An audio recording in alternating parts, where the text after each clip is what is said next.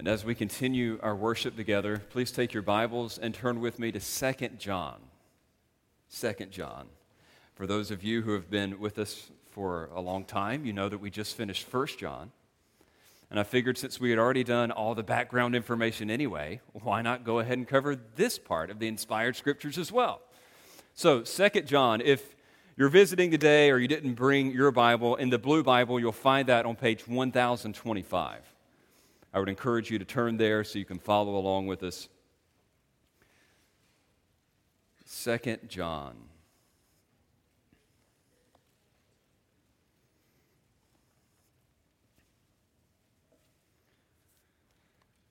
We will be looking at the entire epistle in one message. But to start us off, I'm just going to read verses 1 through 3. We'll cover the rest of it as we get through the sermon, but let's keep our introductory focus on the first 3 verses. The elder to the elect lady and her children, whom I love in truth, and not only I, but also all who know the truth, because of the truth that abides in us and will be with us forever.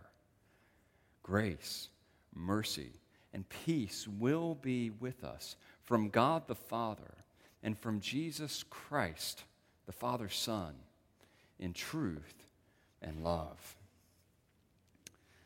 I'd like to begin this morning by telling you a tale of 2 churches. I want you to imagine with me a small suburb out of a major city somewhere in the heart of the Americas. In this town, there's only a few stoplights and 2 churches. The first is called Bible-Believing Baptist. Their name itself will indicate something about their personality and flavor, if you will. The second is called Charity Community Church. Again, also indicating its unique persona. Bible-Believing Baptist, Charity Community Church. If you had to choose between the 2, which one would you attend? I know you need more than the name, so I'll fill in some of the details. Bible-Believing Baptist, if you look at their website, because that's what everybody does this day, to check out a church, you'd notice a couple things. You would notice some pretty detailed doctrinal statements, not very many pictures, and a library replete with sermons that last over an hour long. Now, listening to them, they're frequently appealing to the text of Scripture. It seems pretty thorough, pretty meaty, pretty satiating, but almost like just a really healthy salad. You know it's good for you, but it's just not that enjoyable. You go and decide to visit the church. And as you visit, you notice the music. The hymns are dense and thick and slow, so that you can actually think about all of the deep theology contained therein. The sermon itself is, again, healthy, heavy, long. And then the people. One of the things that you notice about the people there, even though no one really speaks to you, is that they all have a notebook in which they studiously take notes throughout the entire message. Now, nobody is rude or unkind. It's just they take notes of the sermon. They never take note of your name or your number. Or do they ever really seem to care that you were there in the first place? But doctrinally sound nonetheless. That is Bible-Believing Baptist. Now, let me tell you a little about Charity Community. You look at their website, it's pretty nice. It is replete with pictures of people hanging out with one another. Sidearm hugs and smiles abound. It just seems like a warm and friendly place. There's no detailed doctrinal statement, even though what you do read isn't unorthodox by any means. You also notice that there's a pretty heavy events calendar. It seems like they have a social function for everything that happens to be going on within the next month. They want you to be there at those events. You don't get any of the dense hymns, but you will admit that the singing was enthusiastic. The people seemed to have loved what it was that they were singing about. And they are singing indeed about Jesus. The sermon, while shorter and biblical, was more applicable, more relevant, more engaging than the other, but still faithful to Scripture. The people, they're not note takers. You didn't see a notebook in the place, but they are name takers because you had several people approach you after the service, ask your name and number, and see if they could get together with you at some point when the week was over. Thus concludes our tale. With the information received to this point, if you were moving to this one-horse town in the heart of the Americas, where do you go to church? Why that church? Which one do you prefer? Which one should you prefer? Some of you in here are already, you've got it nailed down. I am at Bible-believing Baptist. This is the place for me. Knowing this congregation like I do, I know that some of us in the room have a penchant for sound theology and doctrine, and you don't mind hour-long expositions. You like to read heavy books on Christian truth on a regular basis. And for you, the lack of warmth is just something that they can grow out of. But in the meantime, this is the foundation. They've got it right. This is the church that I need to be at. And that's fair. What's not fair, though, is the suspicion with which you naturally view the other church. For those who love truth, sometimes they get suspicious of churches that focus on love. Something seems too shallow and superficial about it. But then there's another group. Even in our midst today, some, I think, would actually choose Charity Community Church. It was sound, it was biblical, but you just love people. You want to be around them, they want to be around each other. It seems like the church is a family, not just a lecture hall. It's practical, it's warm. And my only warning to those of you who would prefer Charity Community would be that you do not look at Bible-believing Baptists with suspicion. Because it's easy to say those religious hypocrites with their cold formality, I don't know why anybody would attend a church like that. And then there are some of you in this room who quite honestly don't care. As long as there is a nursery, kids programs, and someone else your own age, that's the church that you want to be at. And that's okay. Some of you didn't answer the question at all because you're thinking this is a setup.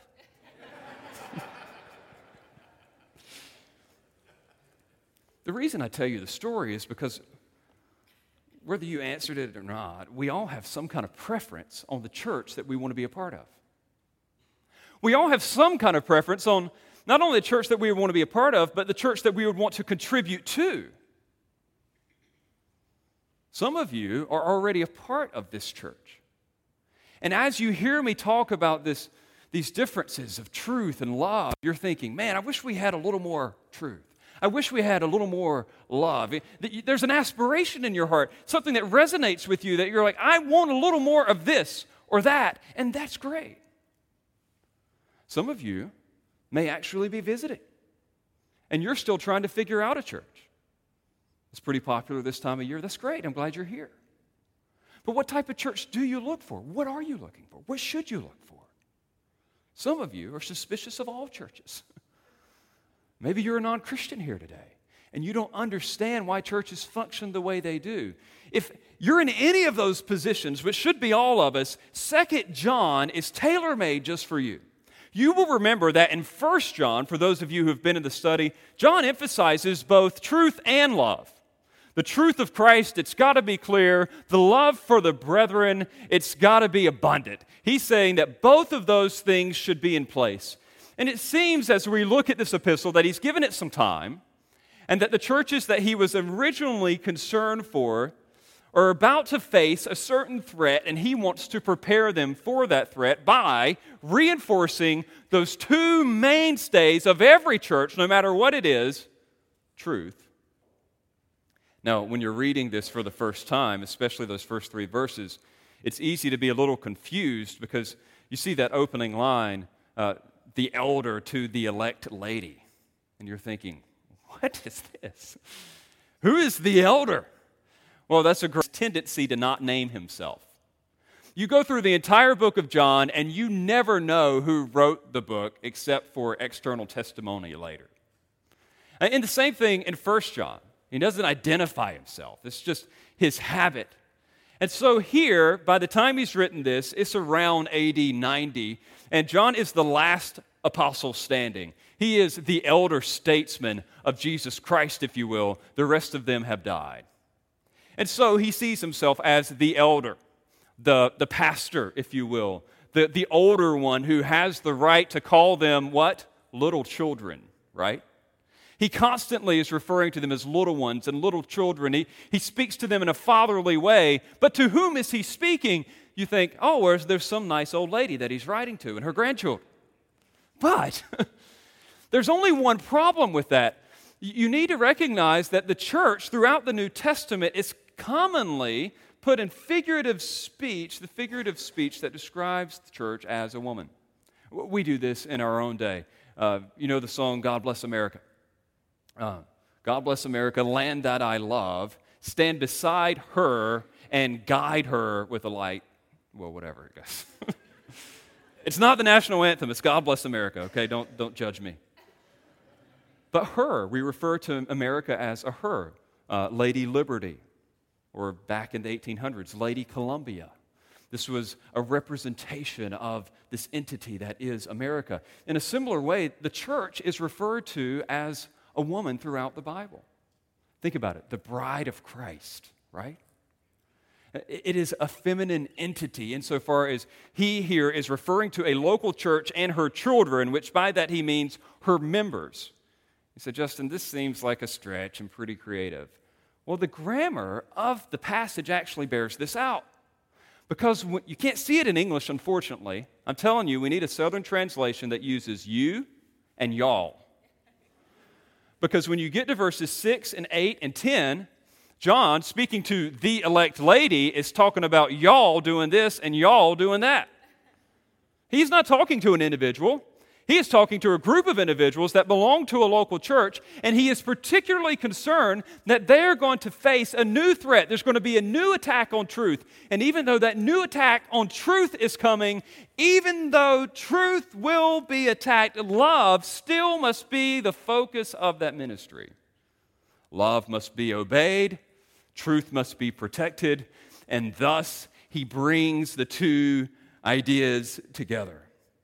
The text today helps all of us who are trying to evaluate the health of a church, all of us who want to know what Jesus would commend in a church, by pointing out to us that a real church, a healthy church, a true church is built on truth and behaves in love. Or I could say it another way. It is established on truth. It is expressed in love. It is not either or, it is both and. This is what Jesus values in a church. This is what we should value in a church. And so whether you're a visitor here today evaluating a future church, or whether you're a member here today pursuing a certain agenda for this church, or whether you're a non-Christian who doesn't understand the church, I want you to get the biblical picture, truth and love. Let's look at both of these in turn. What kind of church would Jesus commend? Jesus would commend a church that practices love, established in truth. Jesus would commend a church that practices love, established in truth.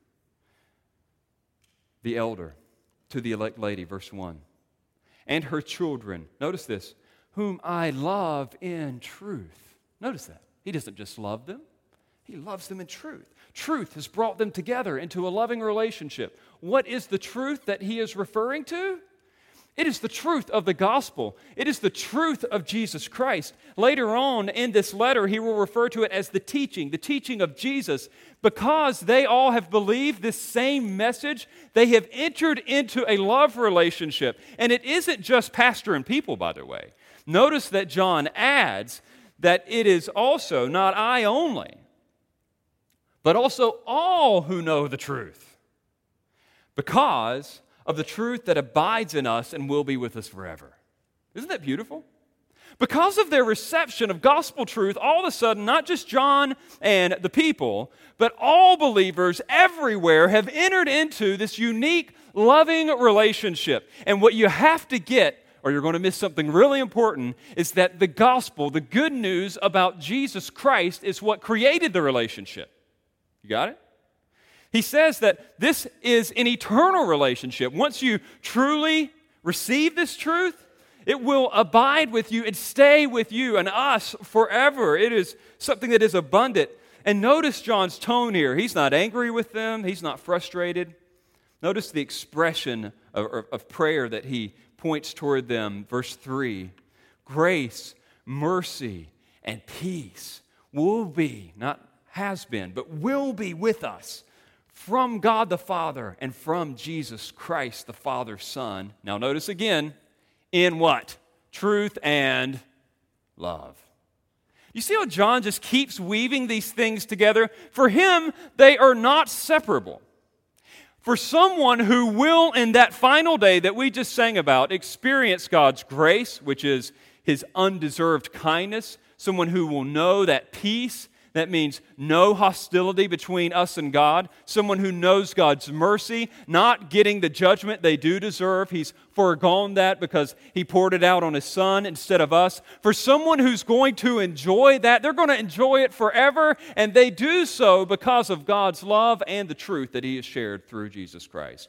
Truth creates the loving relationship. And John's encouraged by this. He is confident about it. And if he was speaking to us today, you would be pleased with his smiling demeanor. He is so assured of the ultimate outcome of this church. He knows that they will persist in truth. He knows that they will persist in love. And he's even called them in action. Look at verse 4. I rejoiced greatly to find some of your children, those church members, walking in the truth, just as we were commanded by the Father. Now, what an awesome thing. Parents, have you ever experienced this before? You teach those same lessons over and over and over again to your children about being nice to one another and being kind to one another, and it seems like unless you are physically forcing them to be kind to one another, it's not happening. That's just my kids, I guess. But have you ever been cleaning, or you go upstairs and you walk by their room, and then all of a sudden you see them playing nicely with one another and sharing things? How does that make you feel as a parent? Like home run. Parent of the year, they did it on their own. John is experiencing this same type of pride. He knows that even though he's not with that church anymore in particular, he's from a distance. Somehow, in his journeyings and his goings on, he found or stumbled across some of these church members, and the Greek word for found is eurisko, from which we get eureka. He found it. He stumbled across it. He was happy to discover that they were not only knowing truth, but listen to this, they were living it out. It's not just that their doctrinal statement was correct, but their duty fell in line with this biblical truth, and he is so excited about that. And even with that, though, even though they're doing a great job, even though he's hearing good things about them, look at verse 5. He's still concerned. And now, I ask you, dear lady, not as though I were writing you a new commandment, but the one we have had from the beginning, that we love one another. John is saying, even though you're doing a good job, church, you are still going to have to remember this command. It is an easy one to forget. You must love one another. Now, let's be clear. Love one another means actually sacrificing ourselves for the spiritual well-being of other Christians. This isn't just a general command to love every man, woman, boy, and girl on the planet, although we are to love our neighbor as ourselves. When John says love one another, in context, he's talking about believers. Believers need to continue to remember the command to love one another. And then he points out in verse 5 what this exactly looks like. And this is helpful for us all. And now I ask you, dear lady, not as though I were writing a new commandment, but the one that we had from the beginning, that we love one another. Well, thanks, John. What does this love look like? Verse 6, and this is love, that we walk according to His commandments.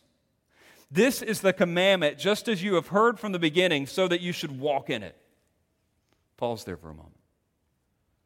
When you think of love, when you think of loving other people, do you typically think of commandments? We like love to be a spontaneous and free-flowing thing. Something that just emanates from the heart. It just radiates outward toward other people. It's this deep and abiding connection that we kind of just randomly have with other people. And yet, he defines love differently. He says, this is love, that you obey my commandments. Commandments don't seem loving. They don't seem warm or soft. They seem cold and hard. I think of those tablets carved out on stone. Those are commandments. What does that have to do with love? How does that help us become more loving? Well, listen, friends, I want you to know that God's definition of love is greater than one that we could ever imagine on our own. If you just think through some of the more popular commandments, for example, I want you to think about what breaking them would look like for a relationship and what obeying them would look like for a relationship. Let me just use a few examples. Think of envy, covetousness, forbidden in the Ten Commandments. If someone is breaking that, if they are covetous of another person in the fellowship, they're desiring their stuff, how will that relationship be? They're going to view them as an enemy. They're going to view them as someone who possesses the stuff that they deserve.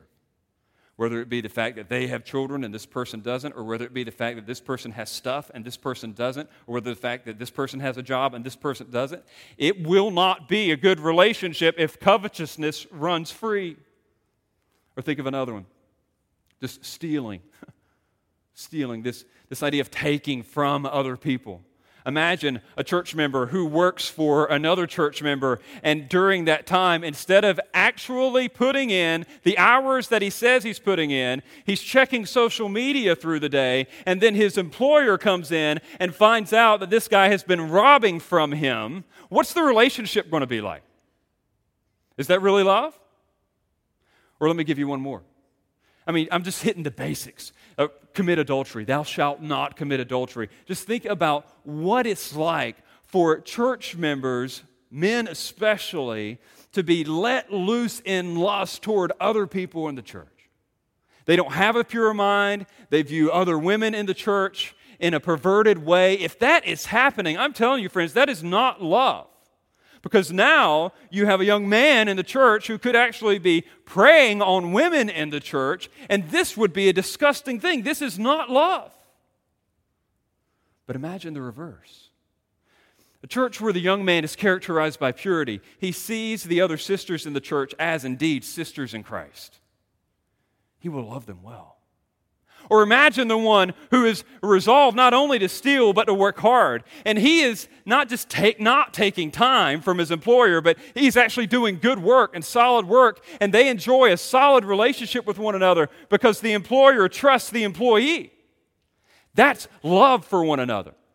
And then you can imagine the person who's not only not jealous, but they are actively celebrating the good gifts that God gives other people. Imagine how that draws them into one another in fellowship. Do you see the difference between the two? This is a basic little analogy, but I think it's a good one for you to remember. If you've never been in any form of marriage counseling before, let me just give you like the oldest trick of the trade. You tell the couple that's struggling to love God, to focus on the vertical part of their relationship, and as they do that, it will help the horizontal part of the relationship. And then here's the trick. You draw a little triangle on a sheet. You put their name on the left side, the guy's name on the left side, you put the lady's name on the right side, you put God at the top, and then you tell them if they both focus on getting closer to God, what's happening? They're getting closer to one another. John draws us no triangles, at least I don't have any in my Bible, but essentially that's what he's saying. As you obey the clear commands of God, vertical, you are getting closer to God's people, horizontal. You see the relationship between the two? And John is saying, do not forget this. Let me keep this simple for you. Some of you in here today are detailed people. You're like, I don't want the big picture. You tell me exactly what I need to do and when I need to do it. If you're that kind of person, just read your Bible, write down every command you see in there, and then do it. You'll be loving other people well. Some of you are like, no, I don't want all those details. Just give me the big picture. Hey, look, let me help you out. Love one another. There's your big picture. Either way, you are being what God wants you to be in regard to His church. He says a church is a place where people love one another. They love one another. I would only point this out and even make this case because we do live in an age in which love is so often questioned. We live in a world that wants to redefine love.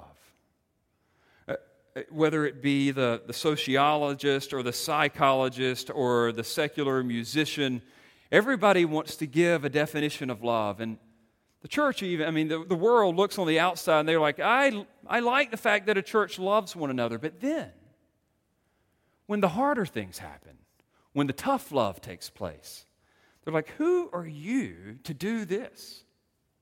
Why would you ever confront someone over their sexual sin? Why would you ever make someone feel bad about something that they do that's a habit of theirs? Right? It's subjective love. Someone else has defined it, and yet we know, friends, that the Bible itself is God's definition of love, and it is a good one. When it says encourage one another and pray with one another, yes, that's good, that's love. But when it says rebuke one another and admonish one another and seek the spiritual good of one another, yes, that is good too. I would maybe encourage you to think of love, at least biblically, less like contemporary art and more like classical art. Maybe you've never taken an art appreciation class. I haven't either, if it makes you feel any better. But I do know the difference between contemporary art and classical art. Contemporary art is one of those things when you see it, you have no idea what it is. It's a weird shape, a bunch of weird colors, and for some of you who are more fancy and have invested thousands of dollars in contemporary art, I'm sorry, I just don't see it. But classical art, now there's something that's beautiful. I know beauty's in the eye of the beholder, but what I like about classical art is you know what they're trying to communicate. They're trying to portray reality. The painting is intended to make something look real. It isn't fuzzy, amorphous, it's clear, it's objective, it's solid.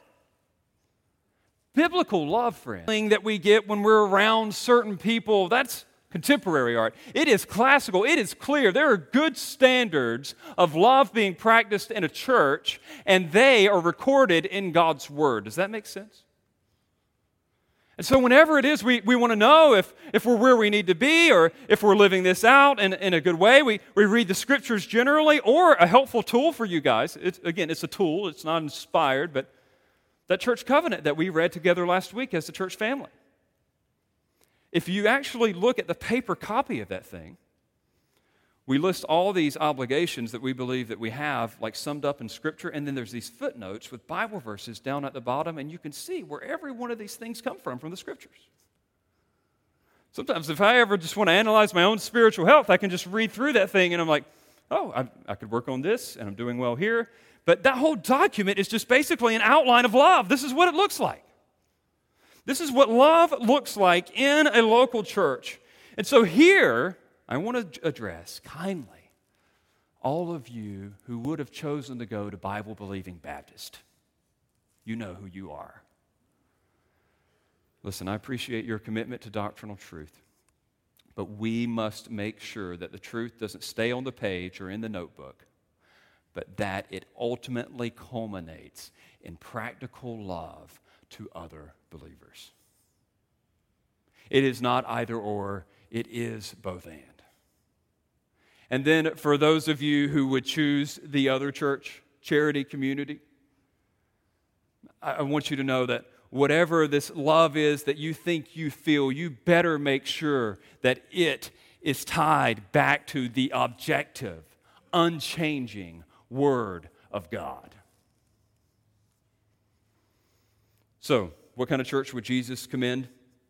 Well, Jesus would commend a place that practices love established in truth. That's in verses 1 through 6. It practices love established in truth. But that's not all.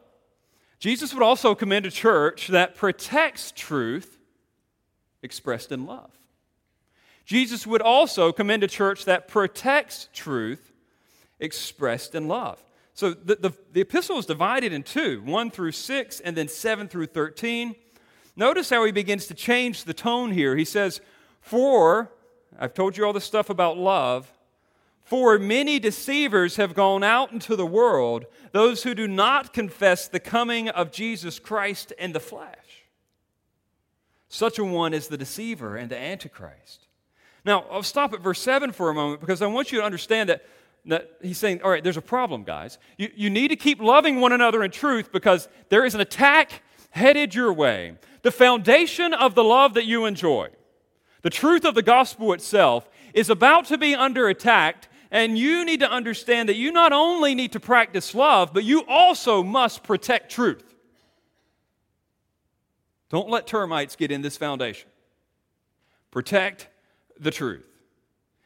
What is the truth in particular that needs to be protected? John is very specific, and I don't think we should just gloss over it. He says in verse 7, "Many deceivers have gone out into the world, those," notice this, "who do not confess the coming of Jesus Christ in the flesh." Now, I would point out two things to you. First, he is not saying deceived people are out in the world. He's saying there are deceivers. You know the difference between active and passive, right? So, a deceived would be like the customer. A deceiver is the salesman. You ever met anybody involved in a pyramid scheme? Deceiver. I've ran into one of those, by the way. I was at Barnes & Noble. I'm like 17 years old. And this dude is like, I'm looking at some books, and he makes this comment on a book. I'm thinking, oh, like, what a really nice guy. And then anyway, he's like, you look like a smart guy. You want to save some money, don't you? And I'm like, yeah, I'm a smart guy. I want to save some money.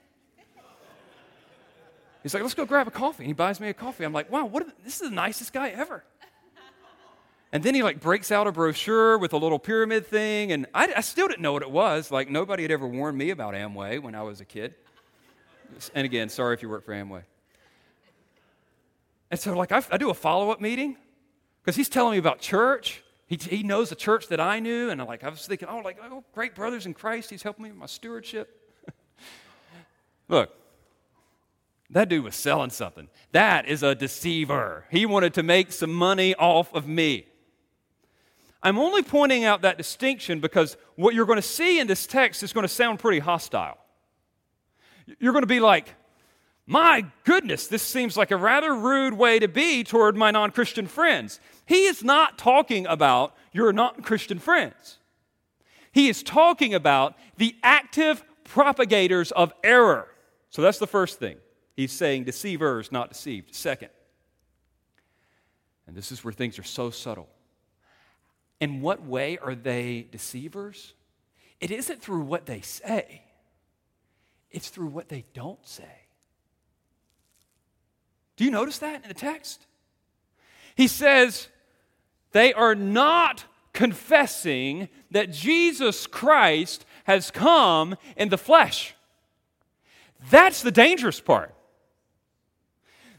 It's Jesus Christ and Him crucified. Jesus Christ, the Son of God, the one who is truly God, truly man, the one who was sent from God to die and to be buried and to be risen again for our righteousness. This Jesus is glossed over. They ignore the Jesus that we preach from the Bible.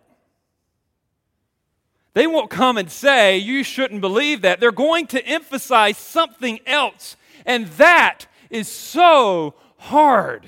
And that's why he says, you better look out. You better look out because they will intentionally try to gloss over the person of Jesus. I won't read the entire quote from last week, but I think Calvin's words do bear repeating in this. He said, there is nothing that Satan so much endeavors to accomplish as to bring on mists or fog with view of obscuring Christ, because this opens up every kind of falsehood. Do you not see that? I mean, your own experience with other people, isn't that typically the way that it goes?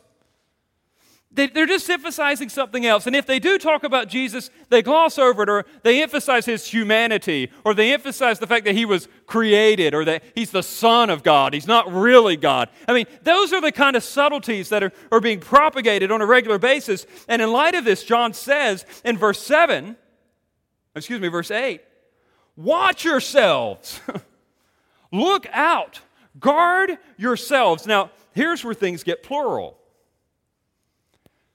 Because again, us being good old individualistic Americans, we come to this thing and we see watch yourselves, and we're like, all right, I need to look out for me, myself, and my own. And yet, sorry, I know you hate this grammatically. He's saying, watch y'all selves. It is look out for everyone in the group.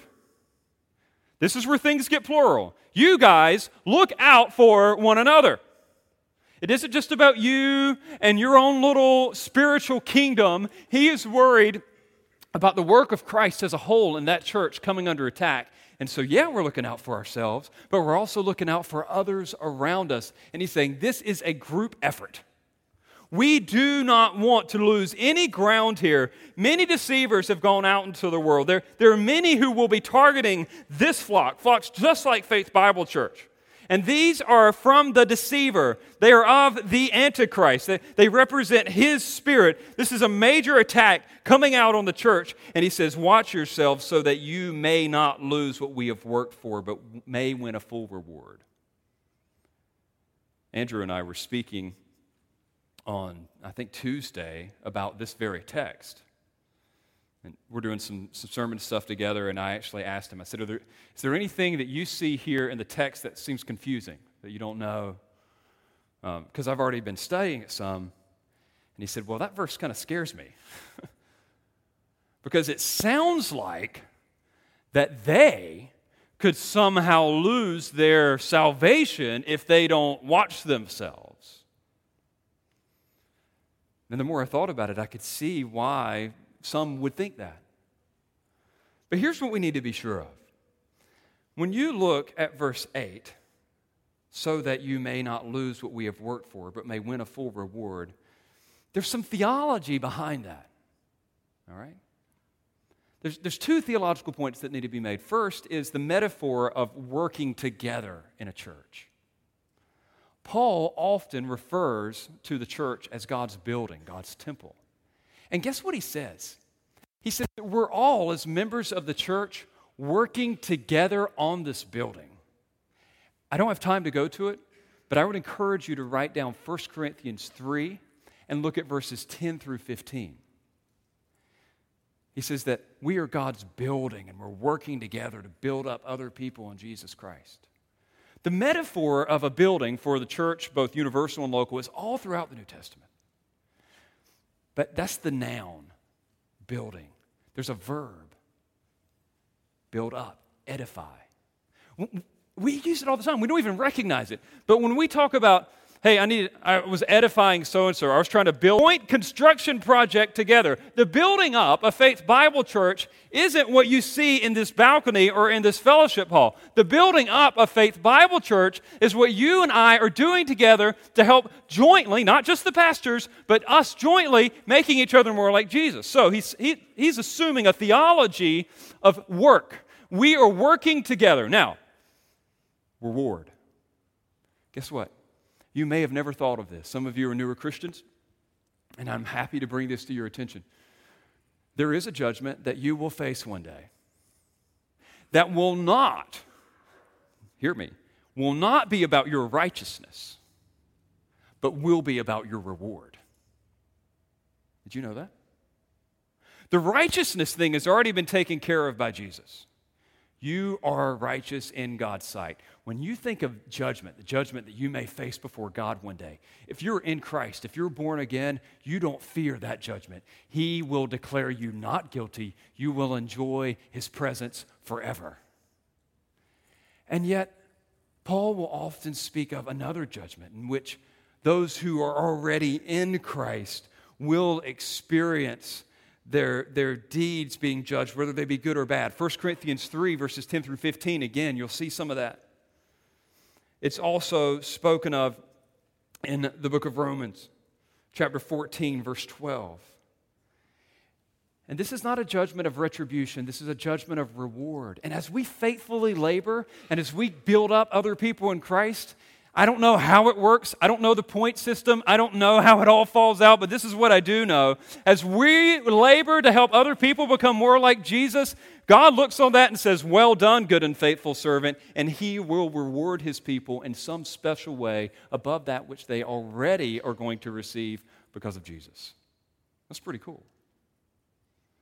And so with those two theological points firmly in place, you then understand that he's not saying, all right, guys, you better watch out or you're going to end up in hell. He's saying, you better watch out because this work that you're doing could be eroded. If you're not looking out for other people, if you're not making sure that they're building their lives upon Jesus Christ, you're going to run into a problem, and everything that you've been trying to do is going to be a waste. If those people that you're ministering to aren't building their life upon the person and work of Jesus Christ alone, that is your ministry. That is what you're laboring for. And that is a big deal. It was probably 10 years ago in my hometown, there was a rash of arsons committed against churches. This guy burnt down a beautiful, huge Baptist church in the middle of town. It had been around for 100 years. And then he went to another church a week later and tried to burn down another one. We had never heard of anything like this. And coming from Greenville, North Carolina with, literally 1,000 churches, it seems like the whole church community was abuzz. And I remember this, it sounds so remote, but after that second burning, we had guys signing up to hang out at the church, pulling shifts to make sure that the church was protected until this guy was caught. And so I remember that the particular night when it was actually, here everybody is, locked and loaded, ready to go, walking around with baseball bats and tactical flashlights, just roaming the halls, making sure that no one's getting in. But there was a clear sense of purpose, a heightened alertness, a readiness, knowing that this guy's out there. Eventually, he would be caught. The fear of arson drifted away. What John is telling us here is that the arsonist is out there. He is seeking to burn this thing to the ground. And the way that he does it is by getting you to focus on anything other than Jesus. So watch out. Be alert. That heightened sense of vigilance should be a regular thing for us. And you would naturally ask, well, how do I protect? What do I do? Do I carry around a baseball bat and a gun and a flashlight? No. I would say that you would serve others well in this way as you continue to study Christ clearly for yourself. That's the first thing. You need to be crystal clear on who Jesus is and why He matters. If Jesus Christ is a vague and fuzzy notion to you, you get that He's important, you just don't really know all that much why, you really need to dial in. And if you want resources on that or you want to know where to begin, talk to a pastor. That's what we're here for. But I would encourage you not only to investigate Christ more thoroughly, but I would encourage you, listen, this is where it gets really practical, inquire of Christ to others. You're having this conversation, you know church is going to be let out in a few minutes, and y'all want to have a spiritual conversation with one another. Here's how things go. Not, hey, how's everything going? Here's a question for you. How are things with you in Christ? How's your love for Christ right now? Or if you just ask a more general question, how are you doing spiritually? You know what you're listening out for? Christ. And if they could talk about their spiritual walk without mentioning Jesus at all, well, maybe something is subtly undermining their allegiance to Him.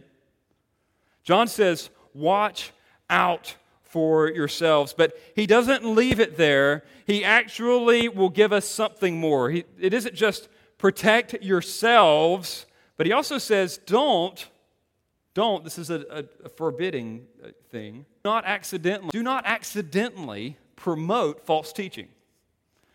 Do not accidentally promote false teaching. This is verses 10 and 11. Notice this. Here's the scenario. John says, if anyone comes to you and does not bring this teaching, do not receive him into your house or give him any greeting. For whoever greets him takes part in his wicked works. Now, this is the classic, right? Because most people read this and they immediately think about Jehovah's Witnesses on a Saturday. I'm not letting them in my house. I'm not answering that door. But I just back it off a little bit. I'm not saying that you have to answer the door, but let's just get this thing in context. John here is saying, he's talking to a church, remember? And churches in these days meet in houses. He's saying, don't let them into your house. It is still the plural pronoun, y'all. He's not talking about you individually. Y'all, don't let them in. Don't give them an official platform to speak. Don't receive them. Don't show them hospitality. Don't give them money. Don't send them on their way. Don't support them in any way. Don't pray for them. He says, don't even greet them.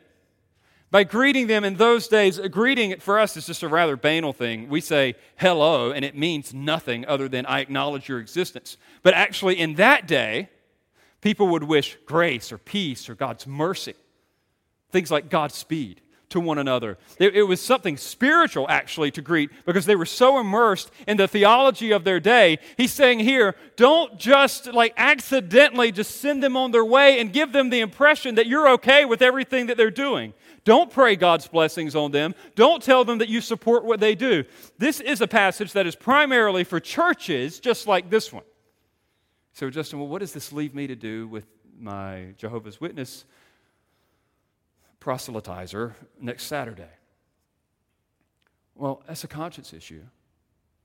I would encourage you not to speak with them unless you have a relationship with them already. This is not biblical, by the way. This is just my advice. The reason why I wouldn't receive someone into my home, even though I don't think that the text forbids that, is because of the impression that it would have on other people who know that I'm a Christian and I've received this person into my home, and I don't want to be linked with them in any way. I don't mind having a conversation offline somewhere else and meeting them, but to receive them into my home communicates something to my neighbors around me. Second of all, if you don't feel spiritually confident to handle that conversation because it's going to be a pretty dicey one, again, leverage a pastor and say, hey, I've actually established a relationship with a Jehovah's Witness person in my community. I want to talk to them more. Can you help me out? And we can do it together. Does that make sense? But what he's ultimately saying is don't dismiss this doctrine. Don't just say, oh, well, they mean well and send them on their way. He's saying this is an erosion to the fundamental truths of the gospel, and you must protect the truth. And then notice his relational end, verses 12 through 13. Though I have much to write to you, I would rather not use paper and ink. Instead, I hope to come to you and talk face to face so that our joy may be complete. Isn't it funny how the technology of the day that John was already tired with? I think if John was around today, he would not be sending you text messages. Unless he had to, as he did in this case. But you know what he preferred? Face-to-face communication. He actually loved these people. I love this little point because in the inspired text, we have this battle-hardened apostle saying, all right, fight it on every level. But at the same time, we're in relationship. We love one another. This isn't just some battle. We are brothers and sisters in Christ. And so let us continue to protect one another in this way. And then even the other church gets involved. It says in verse 13, the children of your elect sister greet you. So, would Jesus commend a church that protects truth? Oh, yeah. Would Jesus commend a church that practices love? Not for sure. But here's the question, though.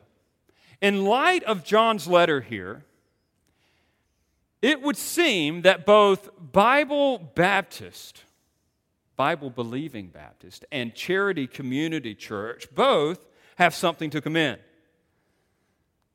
Right? So which one do we go to? Where do we end up? Truth? Love? And you're too smart for that. Balance? Balance? Is balance really what we're looking for? I mean, I would see the logic. No one would want anyone in this church to be some type of prickly, ivy-towered theologian. At the same time, we wouldn't want somebody to be a spineless social jellyfish. We get that there are certain extremes to be avoided. Some should stand more firmly on truth. Some should sacrifice more selflessly. I get that, but I want to point out something, that there may be a better way. I don't think that John here is calling us to balance. I think John is calling us to wholeness. There is a difference between the two. Balance implies that we could have too much of one in light of the other. You know the old story about Goldilocks and the three bears? What was her problem? She wanted balance. It was either too big, too small, too hot, too cold, too firm, too soft. Don't adopt the Goldilocks mentality to truth and love, friends. There's no such thing as too much love or too much truth. We don't balance these things out. They belong to one another. We're looking for wholeness. Wholeness demands that we need much more of both. I would think of it this way. Think about your house. You want a strong foundation and a comfortable house. The strong foundation in no way harms the comfort of the house. In fact, it helps it. There's some security there because you know this thing's going to last. Nobody picks between strong roots and abundant fruit. You want wholeness, you want both. And so also here in the church that we treasure and value, if we will align our priorities of Christ, we want love. But we want love that's rooted and grounded in truth. That is the basis for it all. There is no breaking these things apart. And so for those of you who gravitate to the truth, and there are many, I love you, I do, and I pray that you would continue to live it out in love. There may be some times where you need to get off your blog, stop writing in your journal, and go spend some time with another believer. But keep defending truth. We need you. For those of you who gravitate toward love, I am so excited that you show this outpouring of affection and practical service to people. But you know what? There actually may be times where you need to spend a little less time with people and spend more time with the person of Jesus Christ. Thinking deeply about His Word, His truth, so that you can minister to them effectively. Keep doing what you're doing. But we need both. And some of you here, you have no relationship with truth or love because you have never responded to God the Father by receiving Jesus Christ, God the Son. And friend, I want you to know that that is the only way you will ever experience the love, the truth, the certainty promised in these Scriptures is through Jesus alone. You turn from your sin, you trust in Him, and you just receive Him. You rely on Him as opposed to yourself. And that is when you get the surety. That is when you get the steadfast love that's promised in this text. It is through Christ.